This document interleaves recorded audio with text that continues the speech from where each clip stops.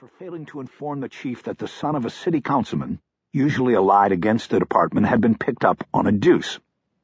The chief only found out about it when the councilman called to complain about harassment, as if the department had forced his son to drink 6 vodka martinis at Bar Marmont and drive home via the trunk of a tree on Mulholland.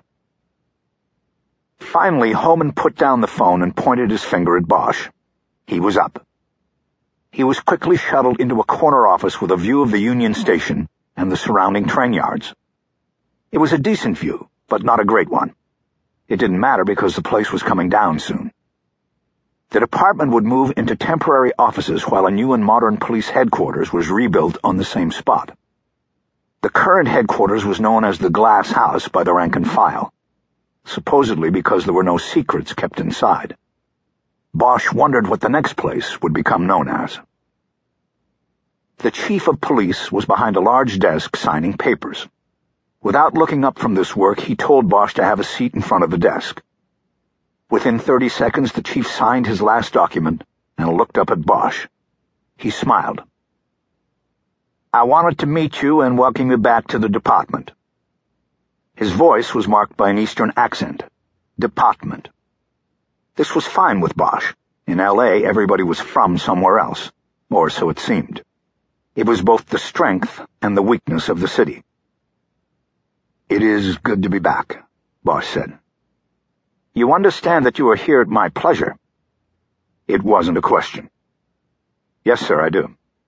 Obviously, I checked you out extensively before approving your return. I had concerns about your, shall we say, style, but ultimately your talent won the day. You can also thank your partner Kisman Ryder for her lobbying effort. She's a good officer, and I trust her. She trusts you." "I have already thanked her, but I will do it again."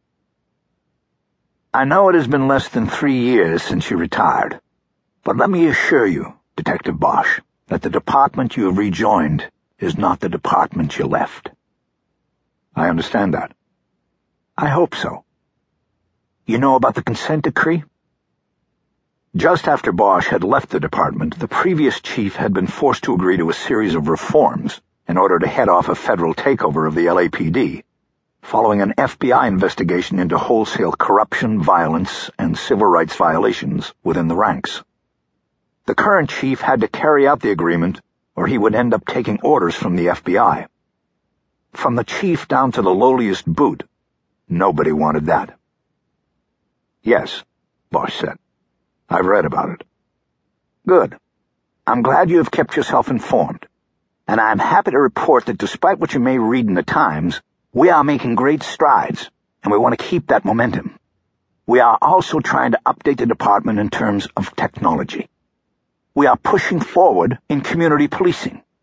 We're doing a lot of good things, Detective Bosch, much of which can be undone in the eyes of the community if we resort to old ways. Do you understand what I'm telling you?" "I think so." "Your return here is not guaranteed. You are on probation for a year, so consider yourself a rookie again. A boot. The oldest living boot at that. I approved your return. I can also wash you out without so much as a reason any time in the course of the year." "Don't give me a reason." Bosch didn't answer. He didn't think he was supposed to. "On Friday, we graduate a new class of cadets at the academy. I would like you to be there." "Sir?" "I want you to be there. I want you to see the dedication in our young people's faces. I want to reacquaint you with the traditions of this department. I think it could help you rededicate yourself." "If you want me to be there, I will be there."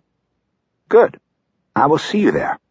You will sit under the VIP tent as my guest." He made a note about the invite on a pad of paper next to the blotter. He then put the pen down and raised his hand to point a finger at Bosch. His eyes took on a fierceness. "Listen to me, Bosch. Don't ever break the law to enforce the law. At all times you do your job constitutionally and compassionately. I will accept it no other way. This city will accept it no other way. Are we okay on that?" "We are okay," Then we are good to go." Bosch took his cue and stood up. The chief surprised him by also standing and extending his hand. Bosch thought he wanted to shake hands and extended his own. The chief put something in his hand, and Bosch looked down to see the gold detective's shield. He had his old number back. It had not been given away. He almost smiled. "Wear it well," the police chief said, and proudly. "I will." Now they shook hands, but as they did so, the chief didn't smile. "The cars of forgotten voices," he said. "Excuse me, Chief?" "That's what I think about when I think of the cases down there in Open Unsolved. It's a house of horrors. Our greatest shame. All those cases, all those voices."